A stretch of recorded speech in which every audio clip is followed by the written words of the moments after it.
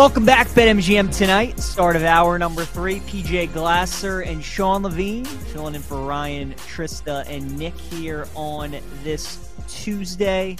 Having a great show so far, and 2 hours in, 2 hours still to go in the NBA right now. Sixers still on top, 69-57. They're 5.5-point favorites right now. If you like Boston to come back and win the game, they are a plus 200. First of 2 games tonight in the NBA, with Denver and Phoenix being the other one. In the NHL, Carolina still up 6-1 over Jersey, Dallas, and Seattle. The second game still to come in the Stanley Cup playoffs.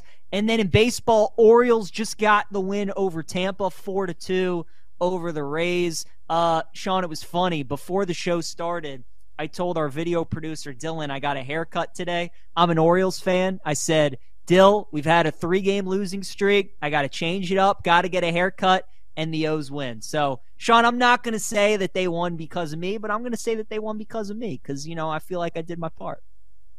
Don't be humble. It's 100% because of you, so pat yourself on the back. And by the way, that's a fresh cut, man. I like that fade. You're looking good.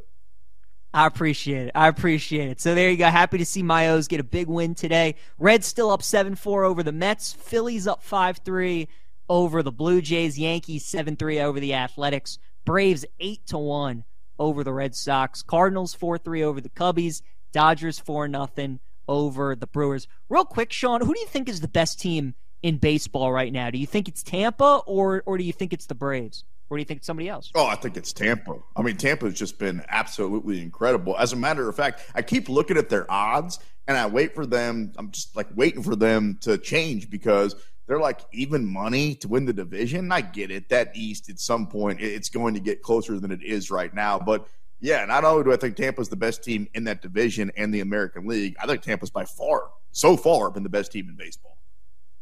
They're ridiculous. The way that they hit home runs, their batting average, the way they steal bases, their pitching. They really don't have any flaws. Everything. So defense, everything. Those to me are the top 2 teams, Atlanta and Tampa. And yeah, I'm kind of with you. Tampa Bay right now, they are so good. So big win for the O's today to get a win there. But let's talk some more NBA. Our producer Scott, I think, has a great couple segments for us. He posted this article from The Athletic where the author, Sam Vecini, talked about the 2022 NBA draft, Sean, and he redrafted the top 20 based on his personal perspective. And he said, this isn't a ranking based only on how they performed as rookies, but it's a ranking based on how he rated them, on how they performed this year, some of their holes in their games, and if, they're kind of patching it up, if they're working on it, how he kind of projects them a little bit. So I thought this was really fascinating. So number 1 was Paolo Banchero, who was originally taken first overall, plays for the Magic. Number 2 was Jalen Williams, who plays for the Thunder. He was taken 12th overall. And then number 3 was Chet Holmgren, who didn't even play this season for Oklahoma City, and he was originally taken 2nd. So we will stop there for the moment, Sean, with the top 3, Paolo, Jalen Williams, and Chet Holmgren. Real quick, just give me your thoughts on Paolo at 1. He won Rookie of the Year. He was the number 1 pick. I won't ask you if he should be number 1 because he's going to be number 1 on anybody's list, but just how good do you think Paolo can be? Do you think he has NBA MVP future good in his future, or do you think he can just be a really solid, all-star, maybe get 6-7 years? What do you kind of project Paolo's future being? Well, for the record, I didn't even think he was going to end up being the actual number 1 overall pick.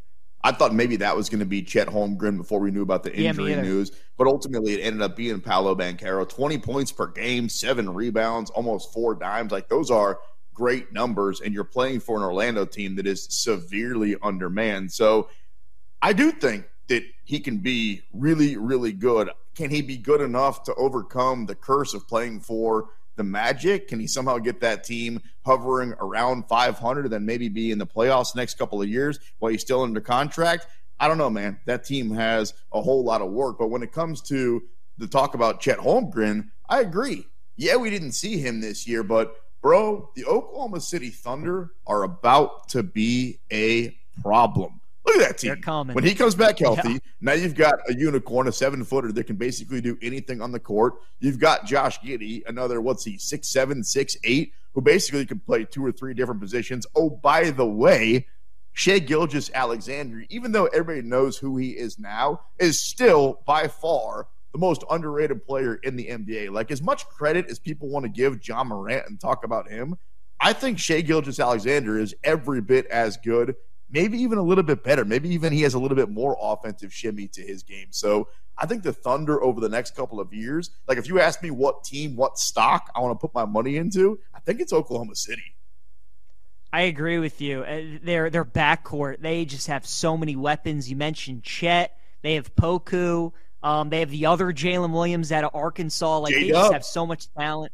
Oh, man. And the draft picks are still coming, right? Like, we know this is what they did. They tanked, and now not only do they have all these draft picks, but they're starting to hit on these draft picks too. And like you said, Sean, if there's a team you want to buy stock on for the next 3, 4, 5 years in the NBA, OKC is going to be high on that list.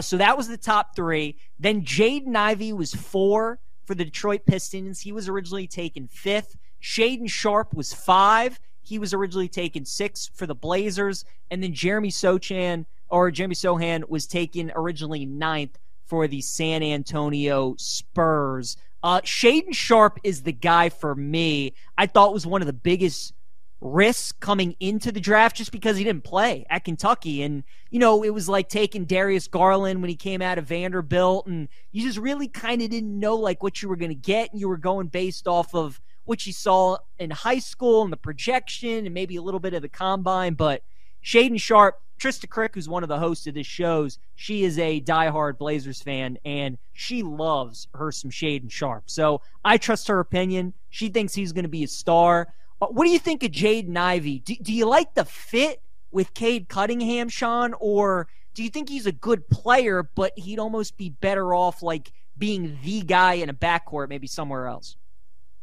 On Shaedon Sharpe, just real quick, averaged 10 points per game, and that was only playing 22 minutes. So I'm not even sure if Portland knew what they had until like 3/4 of the way through the season. Jaden Ivey, man, like I can't decide if I think that Detroit is kind of like Oklahoma City, where they still got some high draft picks, where they're building a nucleus, or they're just racking up a bunch of dudes on a team. I'm not sure. I don't know what I feel about Ivey. I don't know what I feel about Cade Cunningham. Give me like another season and let those guys be healthy before I make that decision. Now, he looked good. I mean, 16 points per game, average 4 boards and 5 assists. So probably was every bit as good as the player that the Pistons thought they were going to get with a top 5 pick. But you keep rattling off these players and you keep saying number 1 and number 2 and number 3. A couple of guys' names haven't come up. Where's the kid Keegan Murray, who I'm not going to say he's the reason why Sacramento went from being bad the last 10 years to all of a sudden being really fun and really good this year, but he certainly had something to do it. And then Benedict Mathurin for Indiana. He had the second most points for any rookie this year, only behind Paolo Banchero, 17 points per game,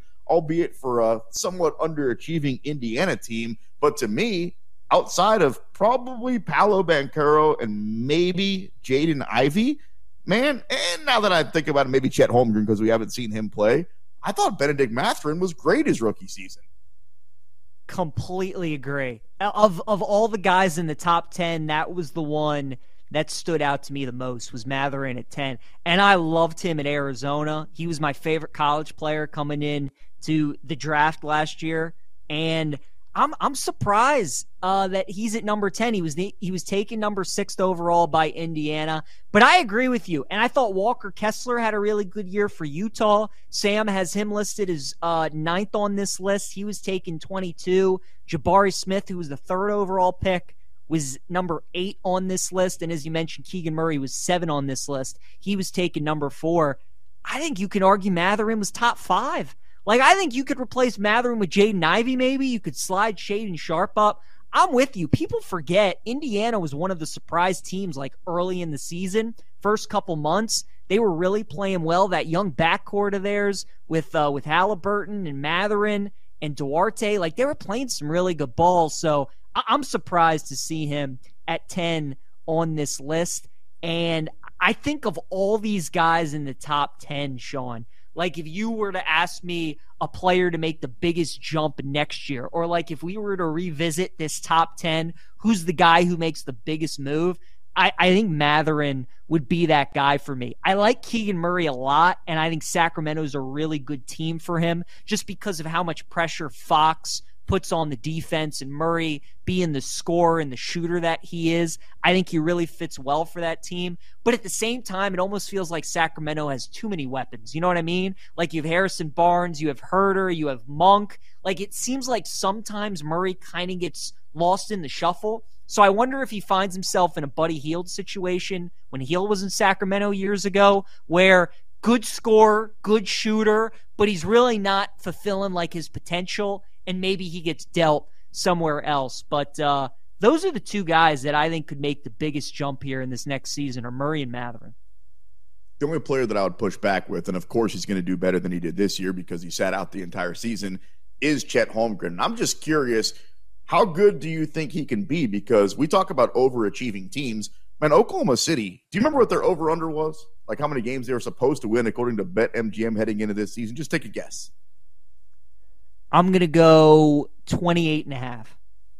You're not too far off. 23.5. They were supposed to be trash. Low. They had one of the lowest over-unders in the league, and they ended up being a playoff team with a pretty good roster. Oh, by the way, they didn't have their top 5 pick in Chet Holmgren. So I'm just curious how quick he can catch up with the rest of that team, because it feels like we're kind of right now in an era where there's a little bit of changeover, right? Where some of the older guys are getting, so I should say some of the younger guys are getting a little bit older, and some of the older guys are kind of fighting their way out of the league, where there's going to be a team or two in the next couple of years that kind of comes out of nowhere. And to me, that depends on how good Chet Holmgren is. Like if he's the guy that I think that he's going to be, and I'm talking about next year, 18 points per game, 10 rebounds, 4 or 5 dimes, 4 or 5 blocks, basically the same player that he was at Gonzaga, now that he's going to be fully healthy.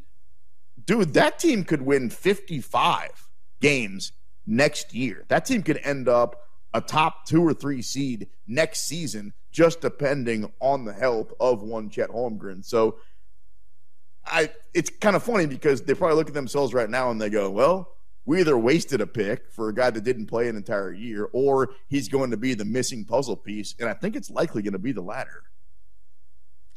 The West is so ridiculously loaded. Like you look at the 8 teams that made the playoffs this year, and then you think about the teams that were in the play-in, like New Orleans and OKC, and they're arguably missing. Well, New Orleans was missing their best player in Zion, right? And then maybe you could argue that OKC potentially could be missing their best player. We'll see if Holmgren's better than SGA. But I think it's a fascinating point that, yeah, I mean, it's originally when you said 55 wins for OKC, I was like, that many? But then I started thinking about, like, they made the play-in. If Chet, like you said, can give them those numbers, I mean, you kind of have like a big 3 there in Oklahoma City with SGA, Giddey, and Holmgren. And they got a good young coach. They got a defensive stopper in Lou Dort. They have depth. I could buy into the OKC hype a little bit. Well, you say kind of. I like youth, right? Like, don't get me wrong. It's cool what they're doing out there with the Lakers right now, but they're old. They're not going to be around for very long. Like that combination of LeBron James and Anthony Davis, even if they win the championship this year, how many more do we think they're going to win, right? How much longer do we think those guys are going to be at the top of their game? Look at the Phoenix Suns, right? I mean, Kevin Durant's getting old. Chris Paul's already getting archaic right in front of us. I like young, man. I like fresh. I like new. I like being ahead of the curve. And it feels like, to me, that team, you want to talk about a big 3 that's still really young? How old is Shai Gilgeous-Alexander? What is he, 20 years old? Josh Giddey, 2 years in the league. Dude's 20, 21 years old. And Chet Holmgren just came out last year, 19 years old. He's a baby. I'm telling you, that team is a problem. You're on to something, and Scott's telling us in the chat they're the second youngest team in the NBA. SGA's 24. The Thunder average age was around 23 years old. Sean, they have 13 first-round picks over the next 5 drafts. 13. Oh, my God. With that young team that they have. So what do you think Presti does? Do you think that he's going to, keep most of those, or do you think that he starts going all in and trying to poke away some of these stars from other teams? package it together, bring back Kevin Durant, get him back to the Thunder. How sick would that be? Ooh, I like it.